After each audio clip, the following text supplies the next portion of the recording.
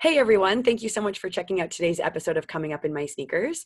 Today we have Shay, I'm going to fuck it up. Can you say it again? I can, Invidiata, and you nailed it. It's just a mouthful. I know I got it before, but so she is the founder of the nonprofit organization Free Them.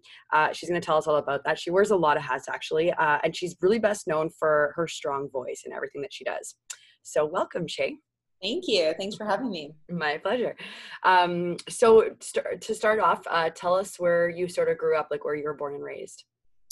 I was born in Etobicoke, and when I was about 3 weeks old, moved to Oakville, and that's really where I was raised. I lived there till I was 18, and then I moved to the island of Oahu in Hawaii to start my university education. But oh my gosh, that's awesome. Yeah.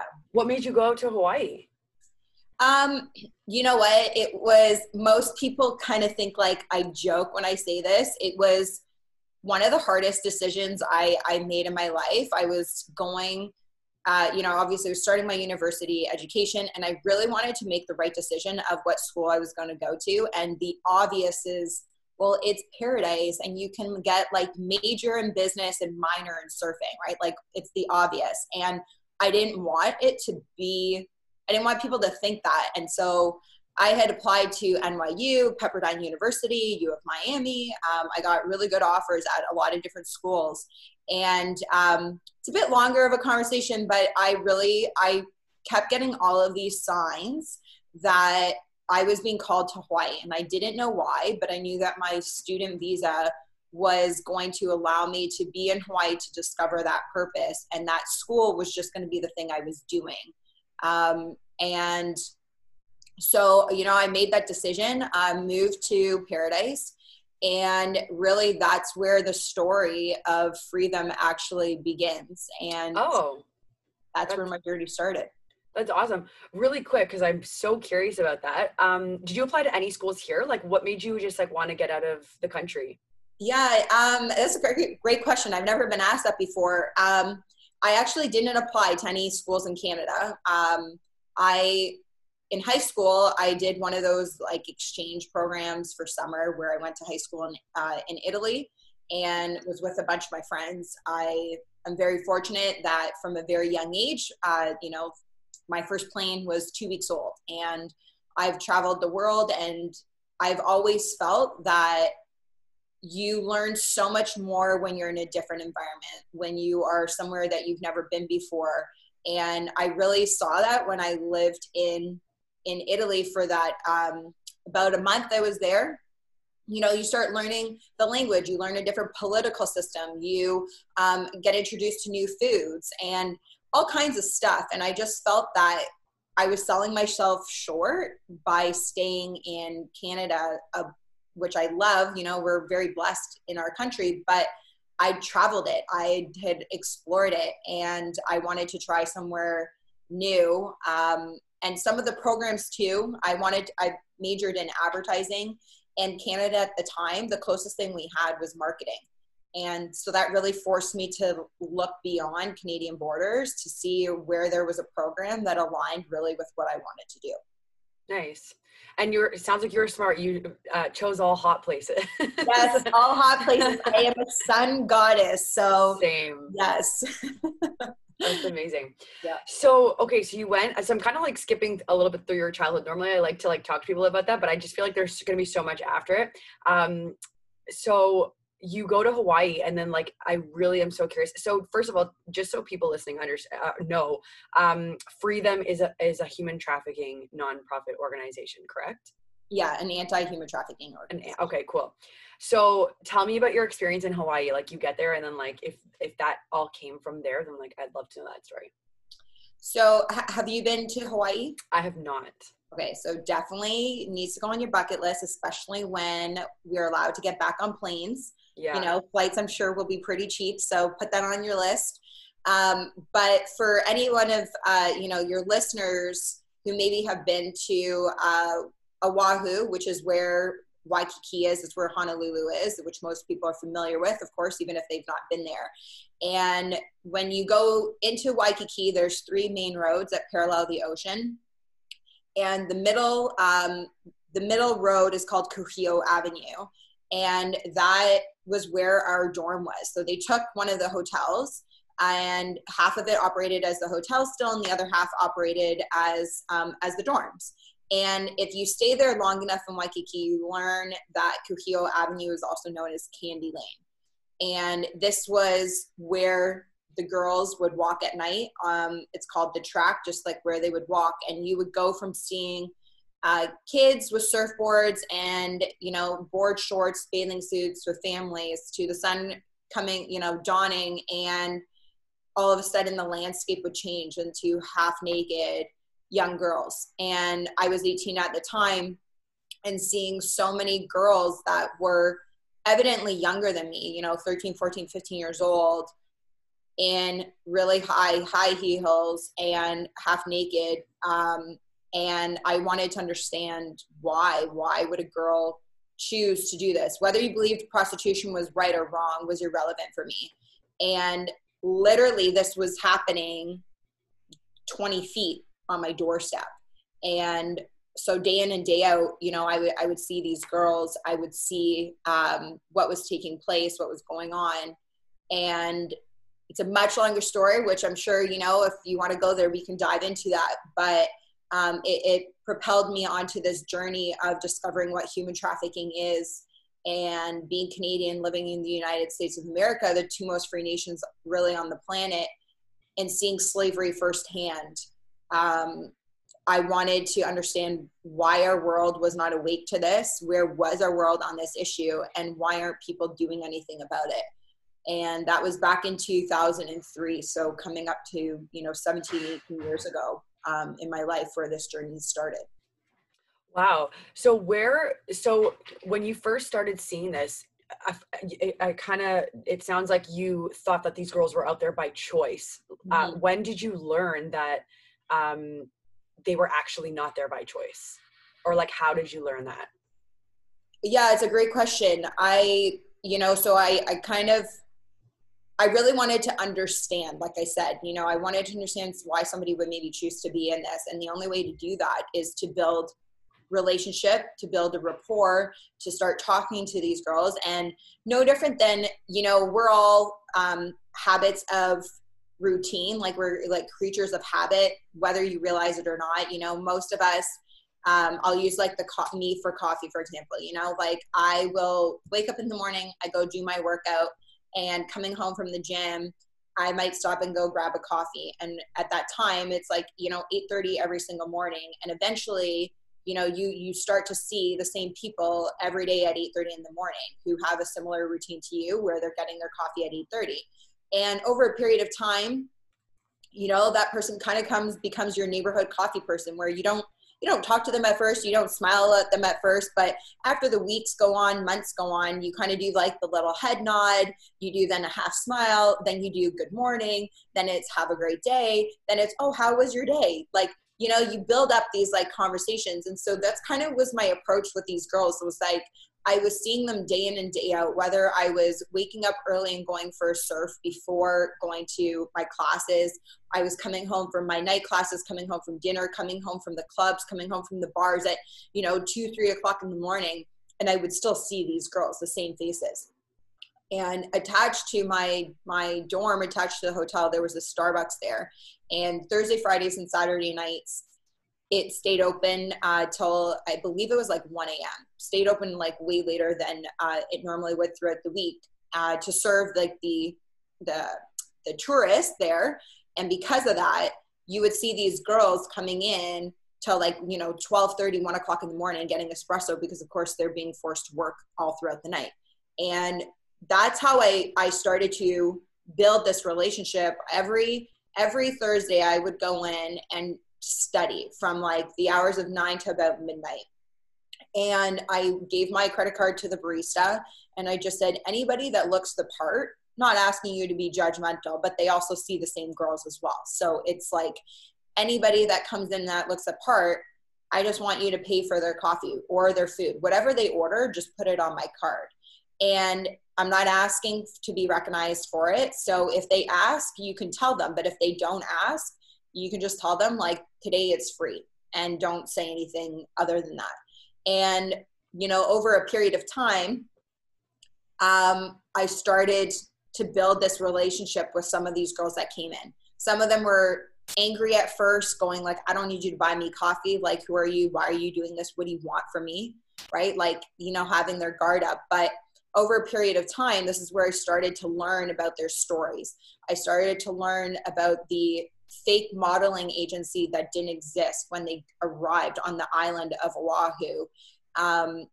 Learning about the boyfriend that sold them on this dream vacation of a lifetime, and when getting to Hawaii turned out to be their worst living nightmare. You know, obviously being on an island of Oahu, you're in the middle of, you know, thousands of kilometers of ocean. It's not very easy to escape, especially when your money is confiscated and you're being forced to hand it over. You don't get to hold on to your own identification and documents. You know, it's very hard to be able to actually escape. I started to learn about the forced abortions that these women had. I started to learn about the forced augmentation procedures that they needed to have in order to cater to the clientele. I'm sorry, are they just telling you this information just over time because they're seeing you so often? Okay, and you're just shooting the shit with them like, hey, you know, whatever. And also really quickly, sorry, I want you to keep going with that, but where are they coming from if they're not already like native to Hawaii? Where were they being like shipped in from? Yeah, so you would see all colors of the rainbow. Human trafficking is also catered around basic economics, right? Like supply and demand, but also geography. So being that we are in Hawaii, you see a lot more Southeast Asian because it's just closer to import and your goods, quote unquote. Obviously, I don't see them as products, but that's literally how traffickers look at these girls, as they are a commodity, they are a product to be bought and sold. So importing, it's cheaper and quicker to bring in girls from Southeast Asia to come to Hawaii than it would be Eastern European or from Africa, let's say. Mm-hmm. So when you looked at Hawaii, you saw a lot of Southeast Asian, and then also from the Midwest and also the States, a lot from LA as well. So that would also bring in, you know, African American, you'd see Caucasian and Asian. Whereas, just to pause for a second, but if you were to look at Toronto and the demographic that we see here, it's very different than even in Vancouver. Again, Vancouver is going to see a lot more of the Southeast Asian and Asian influence, whereas in Toronto, we see a lot more Eastern European, just off of geography. We see a lot more African as well that's coming in. So in Hawaii, you saw, of course, like, you know, the Aboriginal and the natives to Hawaii, along with Asians, African Americans, that sort of thing. Okay, thank you for clarifying, because I, when we first started talking about it, I was just assuming that it was going to be Hawaii natives. Sure. But then I didn't really even consider like importing and all that stuff. Yeah. So sorry, continue. You were telling me that you were learning about like all the stuff that they had to go through and like surgeries and all of that. Yeah, and so at the time, you know, what I started to learn was that the word prostitute that we equate so much with choice was widely misrepresented, and that the more accurate term to be using is prostituted. And when you learn the word prostituted, you learn that that means that they're being forced, they're being exploited, being held against their will.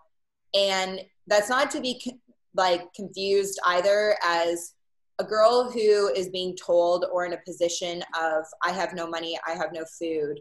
And a pimp or a trafficker comes along to say, I'll feed you, I'll put a roof over your head if you do this. By her agreeing to that for me is not, that's not the definition of choice. That's a lack thereof. You know, when you are in that position, nor does that girl ever think that it's going to be this perpetual cycle of hell that she will now be getting herself into, of being completely controlled, tortured, abused, basically enslaved. You know, you don't realize that when you're in that type of desperation.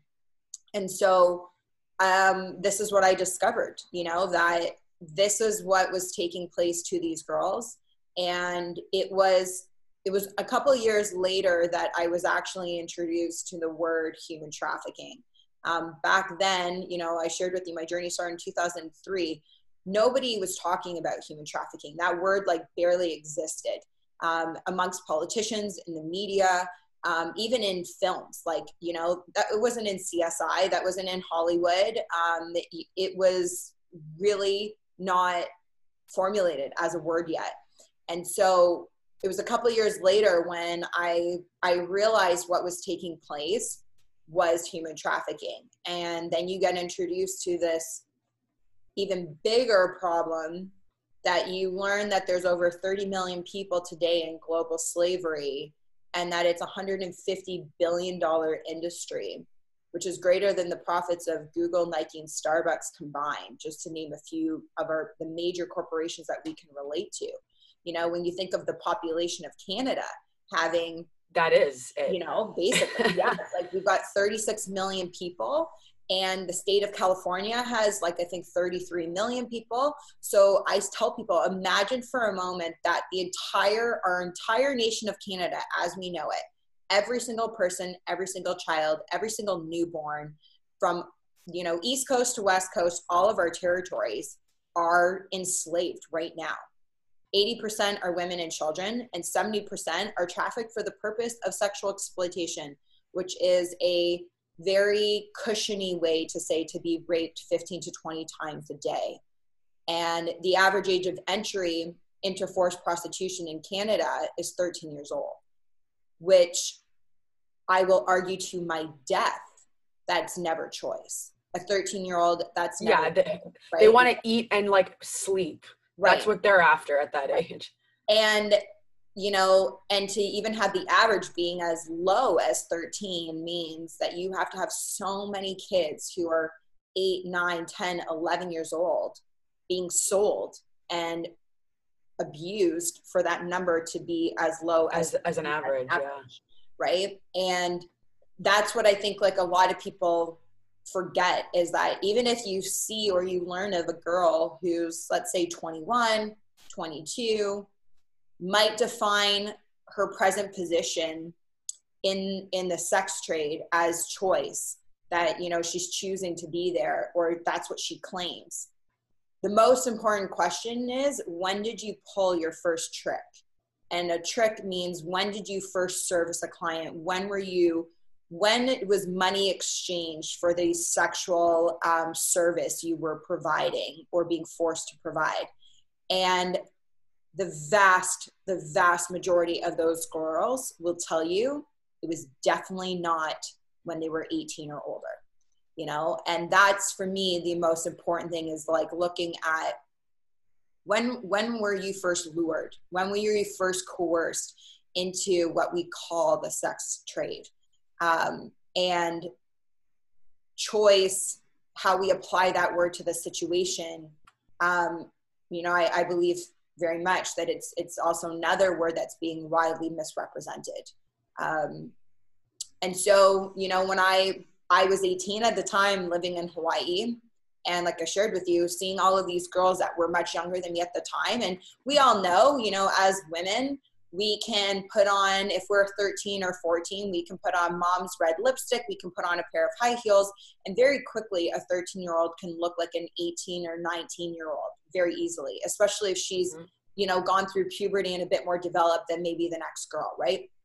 And so when I started learning about these stories, I really realized that these girls were victims, and their circumstances chose them rather than they chose their pimp. They did not choose their trafficker. And especially back then, realizing that they were a victim, and really not, not whores, not survival of the fittest, not, you know, sluts, like all of these judgmental terms that we would apply to this situation, especially as females. More females are, you know, quicker to be judgmental on another female than, you know, male to female. And I wanted to share their stories. I wanted people to hear the voice of theirs that was being silenced because they were in slavery. And back then I had no idea what I was going to do. I just vowed to myself that I knew I needed to use my voice. And as long as I had a voice, I would continue to share their stories. And my journey led me to Vancouver, which also led me to Australia. I finished my degrees out in Australia, and coming back to Canada. What degree do you have? What were you even in school for? So I ended up with a degree in marketing and also a BA in religious studies, which is like such a wild card. You know, I had no intentions going into school to come out with that. But that's what I hold it in. And I graduated eventually from the University of British Columbia, and I finished off my final semester at UBC out in U of Sydney in Australia.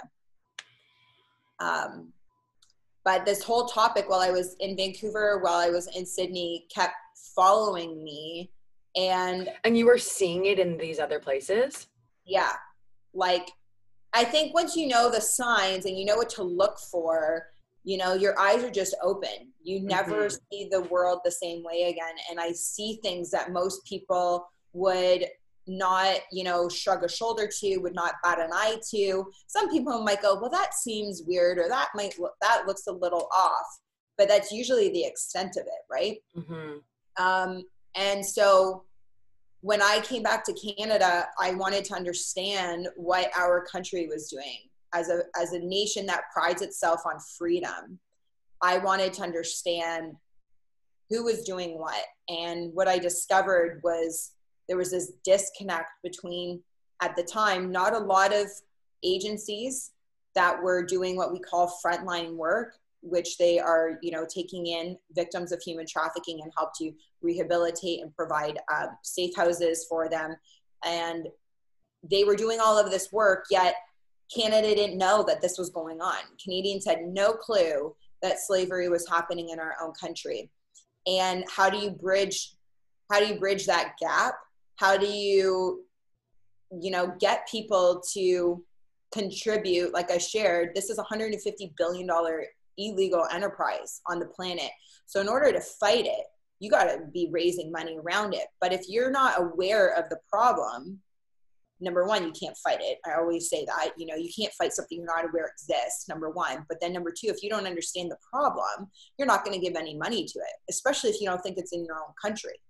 And being that I grew up in Oakville, and, you know, for some people that might not know, Oakville, it is home to so many CEOs and top VPs, not just in Toronto, but in our country.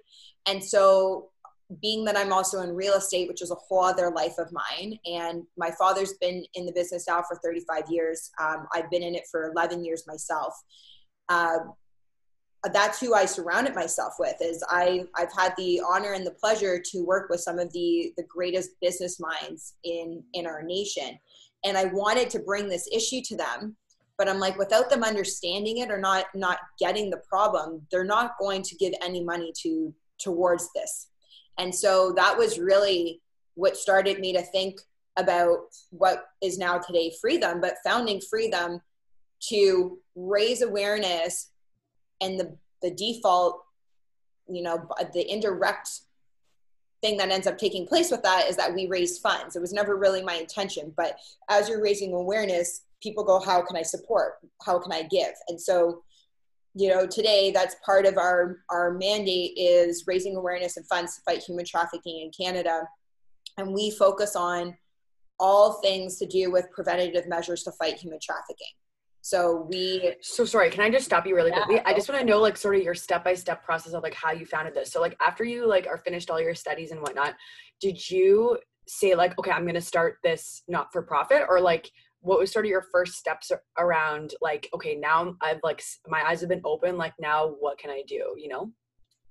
Yeah, you know, I had no training in this. I didn't go to school for it. I'm not a counselor. I'm not a social worker. I had never like looked into nonprofits. Like I had no training in this. And in the beginning, I really had no clue what I was going to be doing.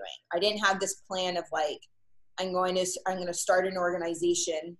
I wanted to just start talking. I wanted to start, having these conversations at high level places between politicians and business people to say, did you know? Like, do you know that 80% of people trafficked today are women and children? Do you know that we have at any given time, upwards of 15 to 25,000 victims of human trafficking in our own borders? Did you know that 50 to 60,000 people are smuggled and trafficked across the United States borders every year, which means a lot of those people are coming through Canadian borders to go down and end up in the United States? Did you know that potentially every missing child person you see, knowing what I know now, those flyers, and back in the day, I'm sure you remember too, when we were growing up, it would be on the back of milk cartons, right? You would see like a missing child and it would be on your milk carton. It would be on like poles, like in Toronto, you'd see that all wrapped up, which we of course still have today.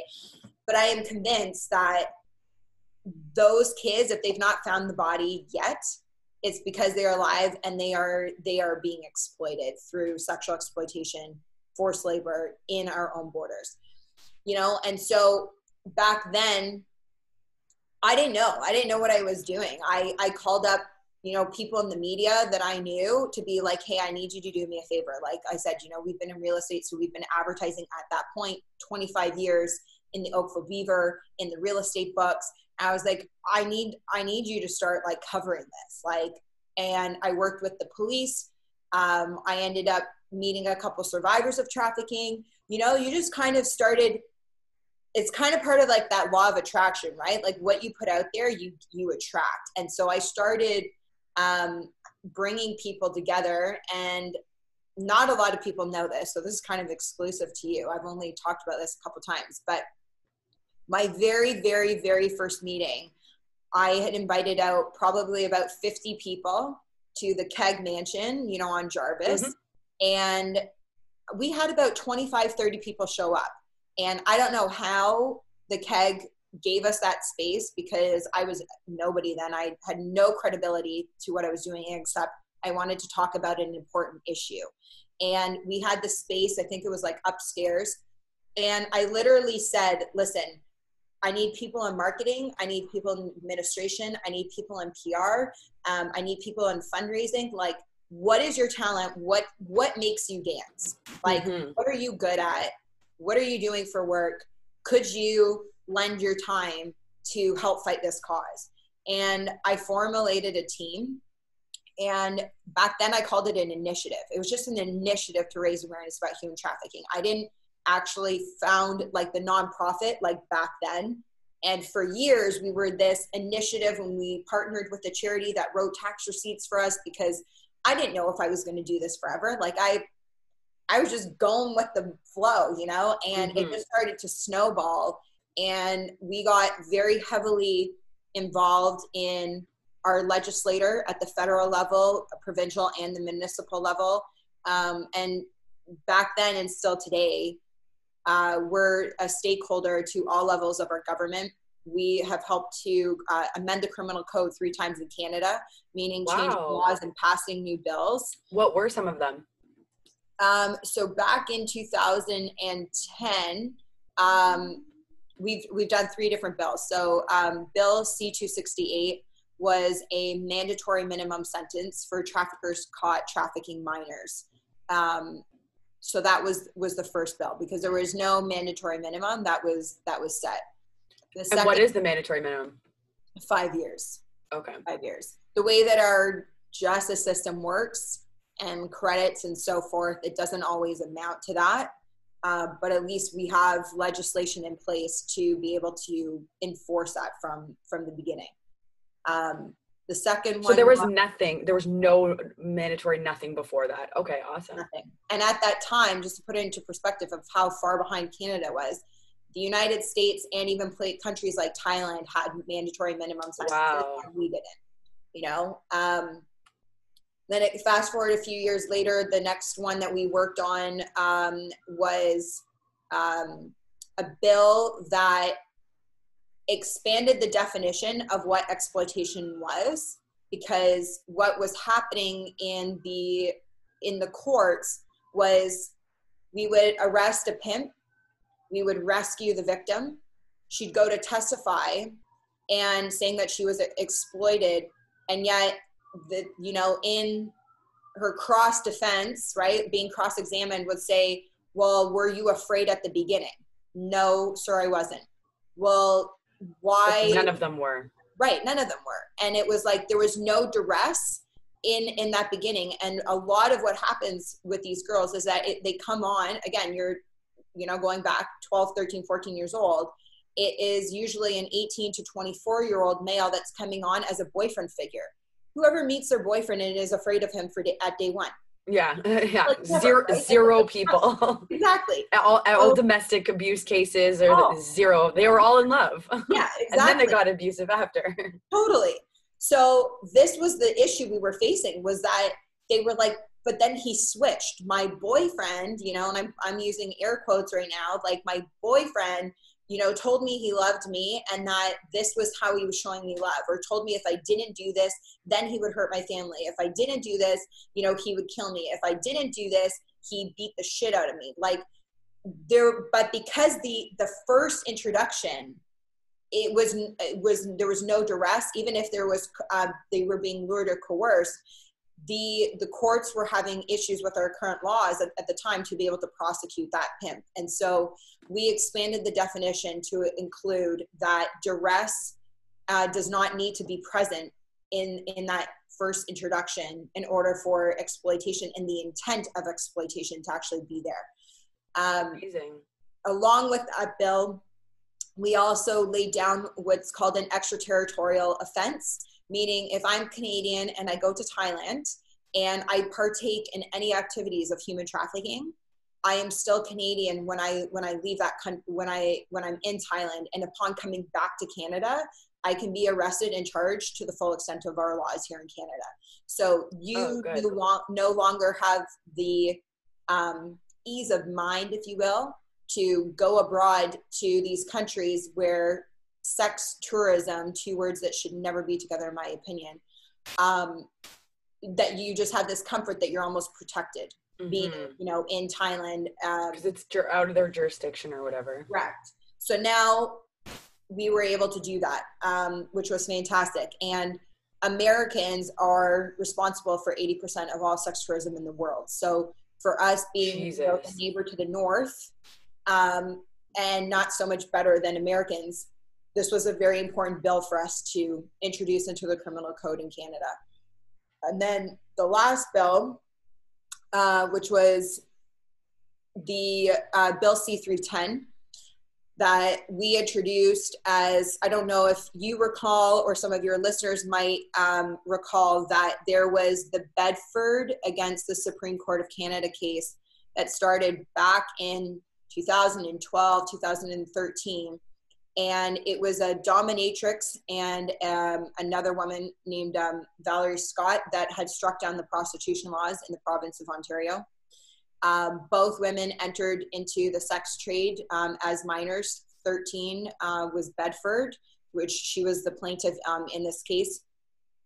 And claiming now in her 40s and 50 years old that she should be able to do this work. And anyway, she struck down the prostitution laws, and Canada had 1 year to rewrite the future of our country and what that was going to look like. And we worked with our Minister of Justice, the Attorney General of Canada at the time, Peter MacKay, incredible man, who listened to both sides very strongly, testimonies of survivors, experiential voices, different advocates, agencies, frontline workers.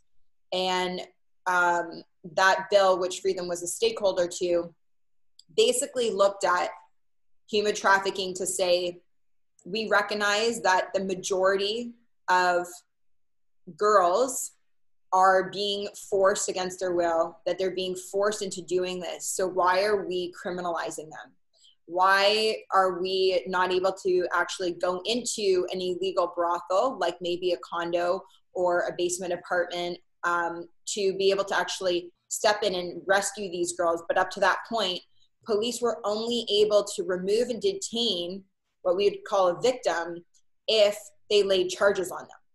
And that then literally fucks you up for the rest of your life. As soon as you get criminal charges, right? Like, good luck getting a job if and when you ever get out of the sex trade and you are rescued and trying to repair your life.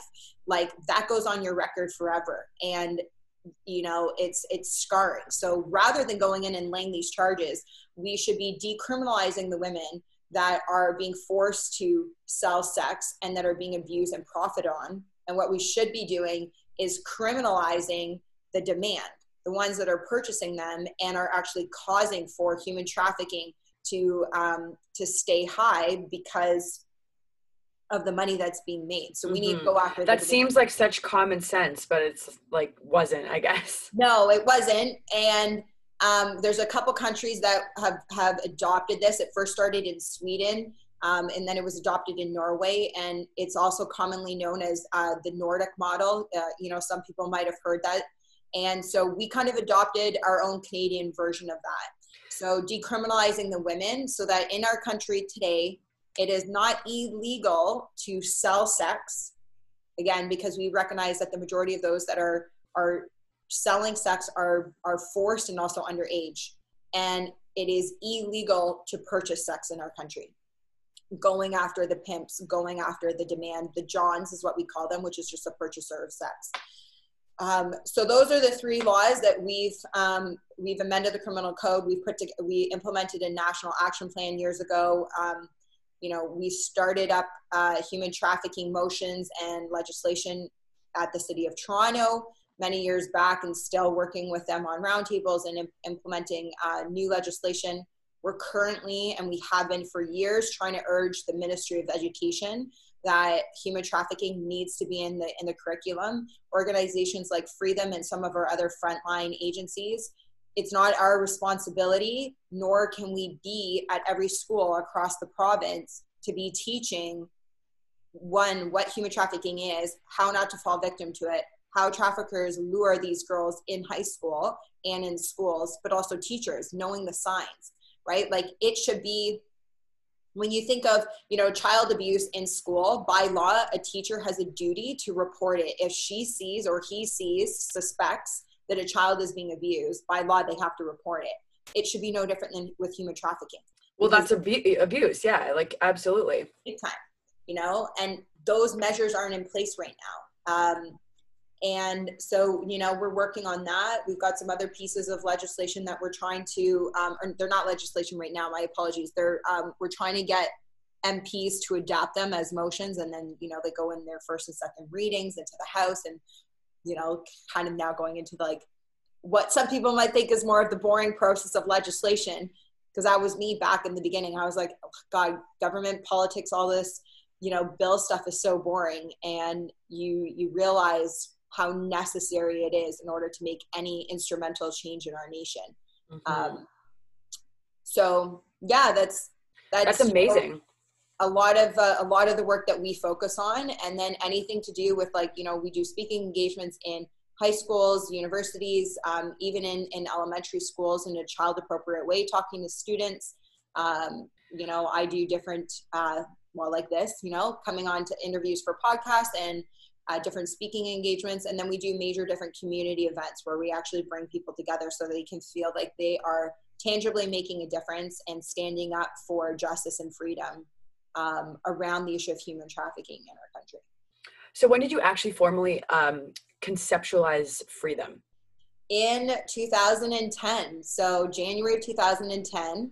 And so we just turned 10 years old this year. Congrats. Crazy. Yeah, thank you. That's amazing. And are you just sort of like, do you have anybody that works full time in it, or is it just like you sort of always are working on it? And is it just sort of you by yourself, or do you have a team that you work with? So Freedom is and has always been 100% volunteer run. Nobody on our team gets paid for anything. So we are full-time operating, and we're run by full-time dedication and passion.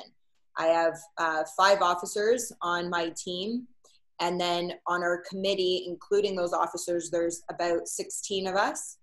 And then I have 4 board of directors that sits on the board of Freedom. And we all have our own different parts and things that we focus on between, like the social media and awareness stuff, the academic, innovation stuff, what areas in society do we need to bring this awareness of human trafficking into? And so we all have our own different parts, but I have a solid team, and we all have our own different careers, or are entrepreneurs, or have 9-to-5s, coming from different, faith backgrounds or no faith backgrounds. And we just have one common goal, to see as many victims as possible being rescued and rehabilitated and fighting human trafficking to make a dent. And I've always said that, it's a Margaret Mead quote that says, never doubt that a small group of people can change the world. Indeed, it's the only thing that has ever had, Mm-hmm. And you just have to be crazy enough to think that you can, and those are the ones that end up doing it, Mm-hmm. And I never thought, like, living in Hawaii and sitting on the beach having this conversation with myself of being like, I need to do something, and I'm going to speak up. I had no idea that it was going to amount to being today one of the most nationally recognized organizations that fight human trafficking in Canada. Doing all of the bills that we've helped to rescue over 400 victims in Canada. Wow. Operations. Have you gotten to meet a lot of victims that you've rescued or that you helped rescue? A good amount. Yeah, a good amount. And still to this day, one of the girls that Freedom, back in our early days when we started, that we helped to fund her rescue, I had the honor of actually going to her wedding 2 years ago, and seeing her journey and seeing how she has healed, and she's still on her healing journey. But going from, victim to survivor to thriver, and there's no greater satisfaction isn't even the right word. It's like heartfelt fulfillment. It's like why we do what we do. And if you can change the life of one person and help and be a small part of restoring dignity and restoring freedom and restoring self, it's all worth it. It's why we do what we do. We have projects that we support over in places like the Philippines and in places like India. I've traveled to both to go see those projects, and have had the honor again of meeting families and meeting children that have been rescued through those sting operations in those countries.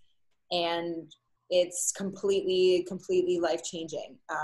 Human trafficking, as you can imagine, just in our brief conversation that we're having right now, it's a very dark and ugly topic. This is not like building orphanages, or like building wells for clean water. And those, although very worthy and needed, it doesn't tend to have as much of the darkness and evil that we face in fighting human trafficking. And so when you have these stories of certain survivors, and you see their lives, how they've transformed, it's what refuels you, and it's what keeps you going. It's the reason why we do what we do.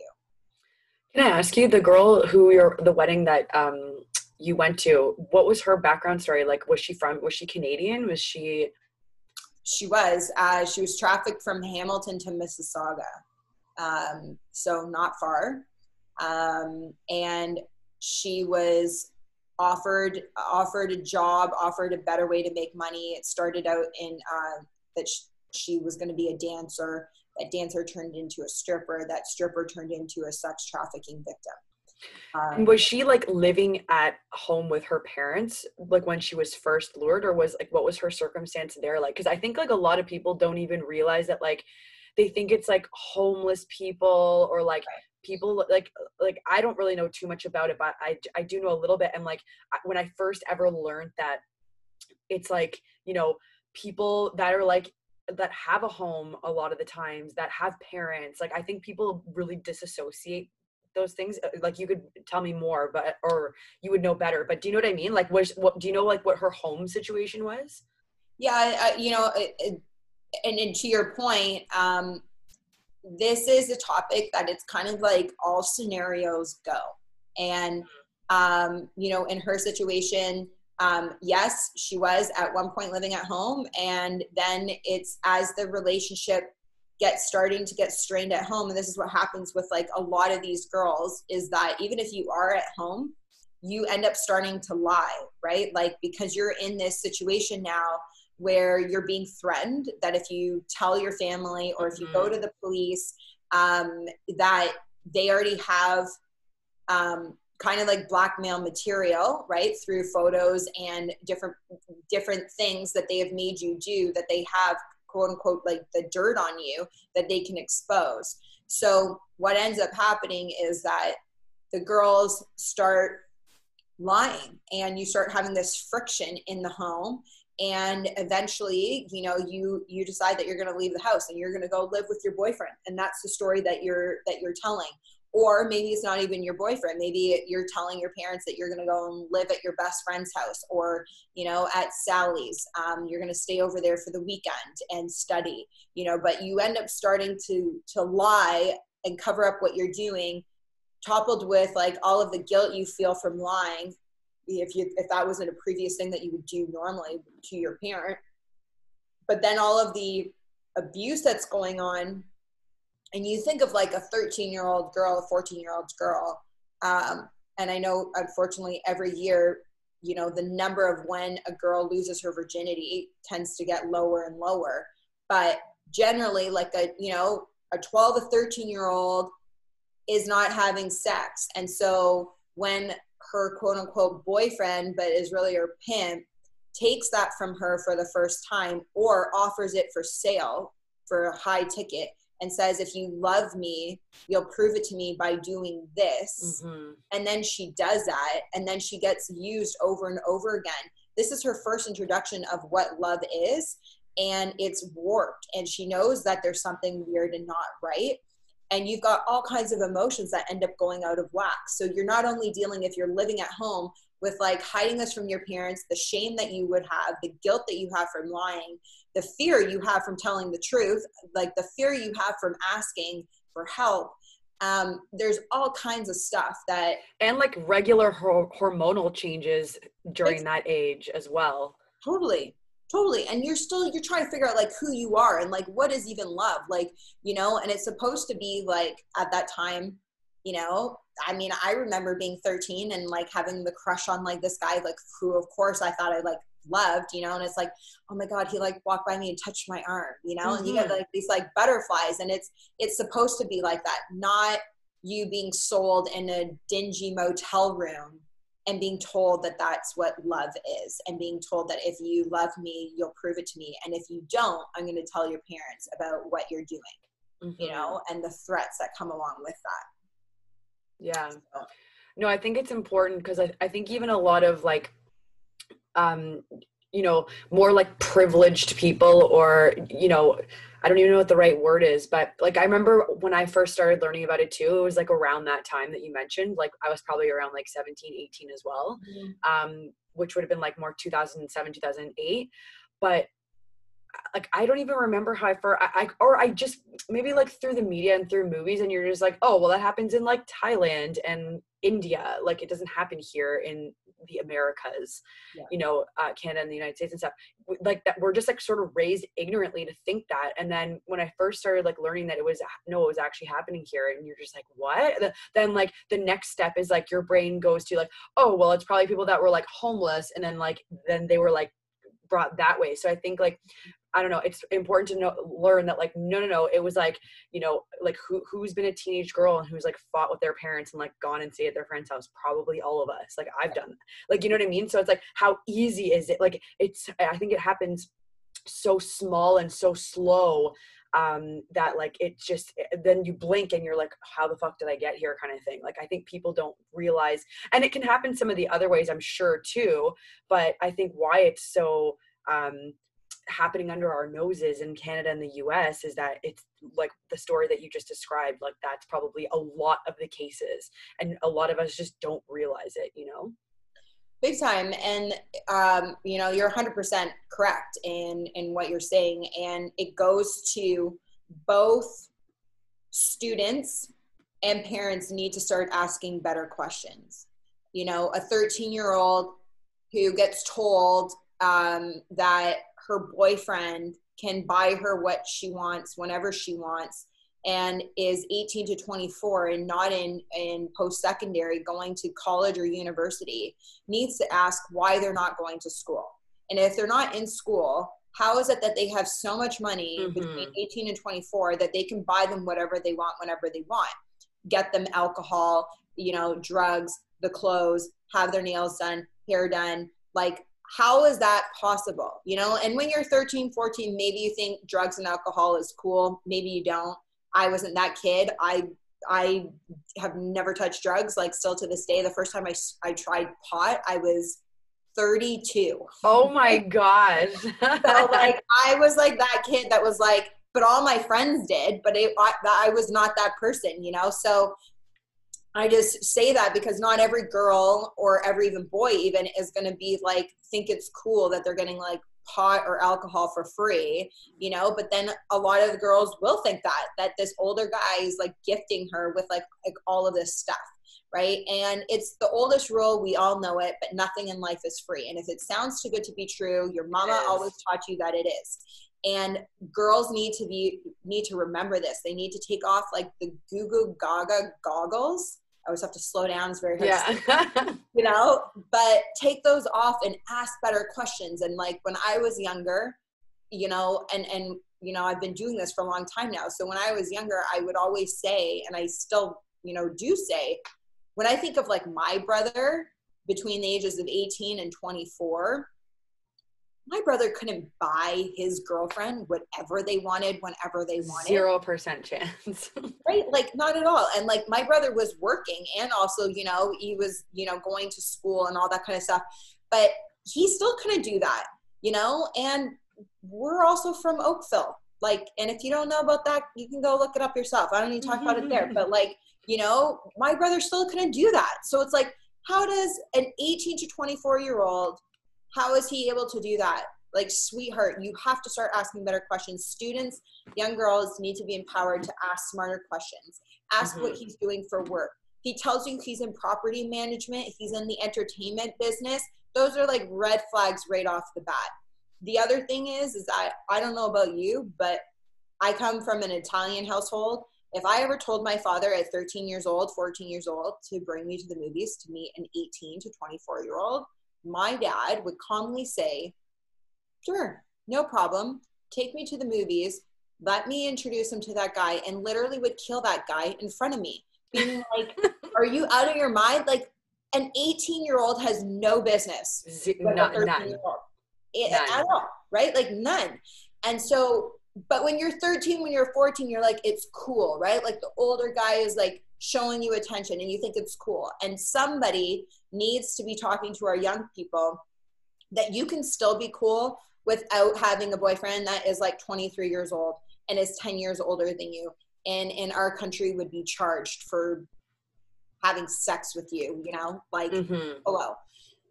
Parents need to start asking and asking better questions to their children, and not going, well, this must be like the teenage years where my child just hates me, from like the ages of 13 to 25.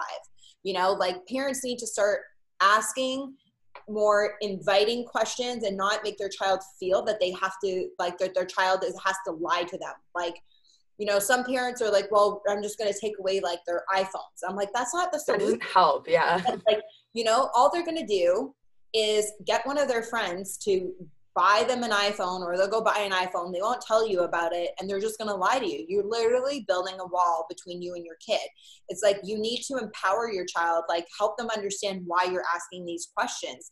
And, you know, I can't, and I love that you brought it up, because I have spoken and I'll come back to what I was just about to say, but I have spoken in some of the most affluent schools in Ontario, and all boys schools, from Upper Canada College, different private schools in Mississauga and Oakville.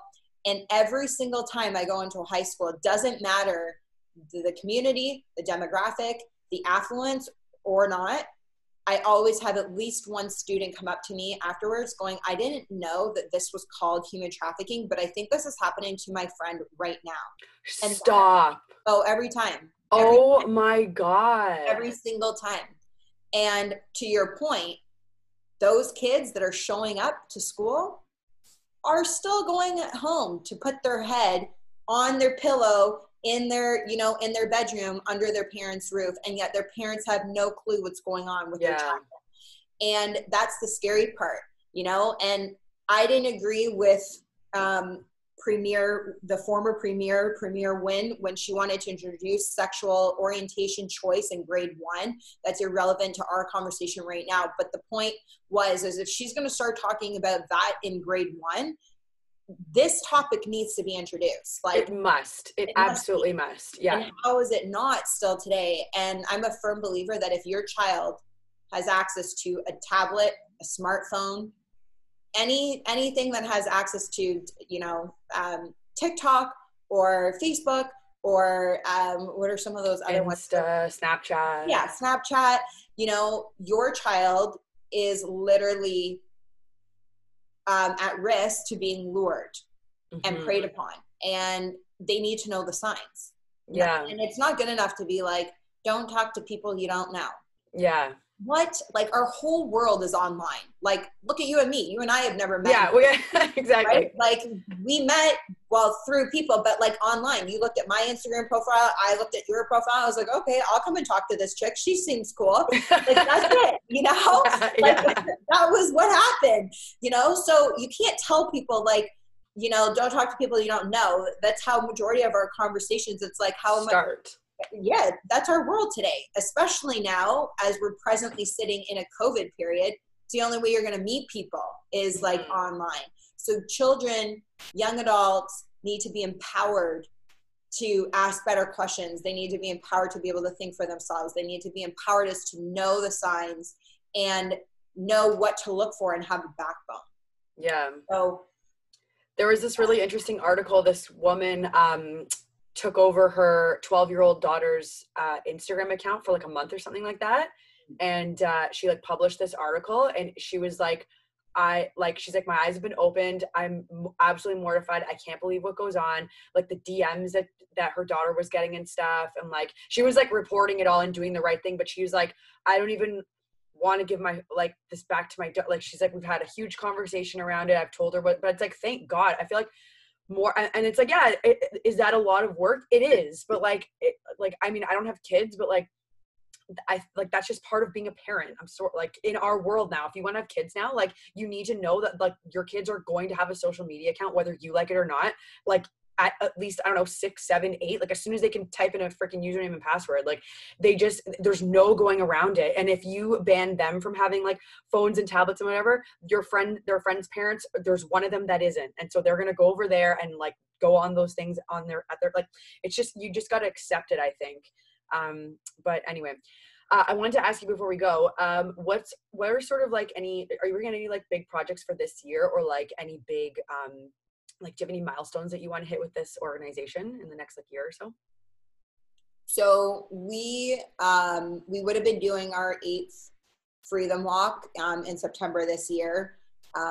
Obviously, with the current situation that we're in, we won't be doing that. It's always in September. That was when our last one was. It brings together between like 500 to 600 people. You hear from law enforcement that morning. You'll hear from certain politicians. We've had like the Minister of Immigration come out, Minister of Status of Women. You'll hear from survivors. I share some words as well. We do a smudging ceremony in the beginning to honor the Indigenous people and the land that we're gathered on. And it's an empowering morning. You learn about the issue, and then we go out and we do a 3-kilometer walk, and we shut down the streets of Toronto, and we go up University Avenue, and then we end at Osgoode Hall, at City Hall there. Because that's not taking place this year, because of COVID, we will be focusing all of our efforts online. In the past 2 years in a row, we've done a campaign that's called Influence the Impact, that's brought together over 100 notable people in Canada using their platforms, whether you're in television, you could be a health or fitness expert, you could be in business, politician even, but different influencers throughout our city. We had even a producer from LA participate last year as well. So we are looking to launch next year a much bigger campaign that's going to be built off of that, and wanting to, instead of impacting thousands upon thousands, we want to impact millions upon millions. And so that for us is kind of the silver lining, because instead of gathering, which is still super important to do, we're now able to redirect all of our energy and resources online. And like I said, our focus and our heart is that we'll be able to impact millions of people through this campaign. So more to come. That's amazing. And I know you do so many other things. So at one point I would love to maybe when this is over, I'd love to actually meet you and learn about all the other things that you do. But this in particular is so incredibly interesting. And I have not met personally anybody that's really doing this amount of work in this space. So it's really amazing to hear about what you're doing. And I would love to be involved at some point if there's an opportunity as well, because I don't know a lot about it, but being a young girl, it's just, everybody has that, everyone's almost at risk in a way, especially girls, if you're not aware of the signs like you had mentioned. So if there's something that we could do to help or just educate or anything, I would love to at some point be involved if there's an opportunity. Yeah. But yeah, so we'll wrap it up there. And you guys, actually, wait, I wanted to just quickly ask you, what is one piece of advice that you would give to somebody who wants to accomplish some of the things that you've accomplished? I think that we are our biggest critics, and we're the biggest reason that we don't do something. And so I think not listening to self-doubt and really realizing that anything you want to achieve is possible. You just need to start and get comfortable in being imperfectly perfect. If you are waiting for perfection until you have all of the right things and you know all of the right stuff, you will never start. Like I said at the beginning, I had no clue what I was doing. I had no authority. I had no training. I had no education to warrant what I was starting, but I just knew I could do something. And when you do something, something might happen. If you do nothing, nothing absolutely will happen. Yeah. What I say to people. And never underestimating the power of your voice. As I've shared with you today, my decision to share my voice has amended the criminal code in Canada 3 times, has helped to rescue over 400 victims in Canada, has affected hundreds of thousands of people, across our nation. And you just don't realize at the time when you start to speak that the power and the depth and the roots and the ripple effect that it's going to have. And it really does. So I would just really encourage people to wake up to that and to know that their voice will be heard. And it doesn't need to be an advocacy. This could be you want to start your own podcast because you got a topic you want to talk about. It could be in business. It doesn't have to be around advocacy, but just never underestimating the power of your voice and your story. Nobody can take that away from you. Nobody can tell you that it's wrong or not right, because it's your voice. It's your story. And being so comfortable with being imperfectly perfect. Thank you so much. Yeah. Amazing. So for you guys listening, you can follow Shae on Instagram at Shae and her last name. I know I can say it. It's just it is intimidating kind of, but basically it's SHAE INVIDIATA. So if you guys want to follow her, and then you can connect with all of the things that she's doing on that main Instagram. Otherwise, that's it. You guys have a great week. Hope everyone is hanging in there with this isolation, and don't get caught wearing dirty sneakers. We'll talk to you guys later. Bye.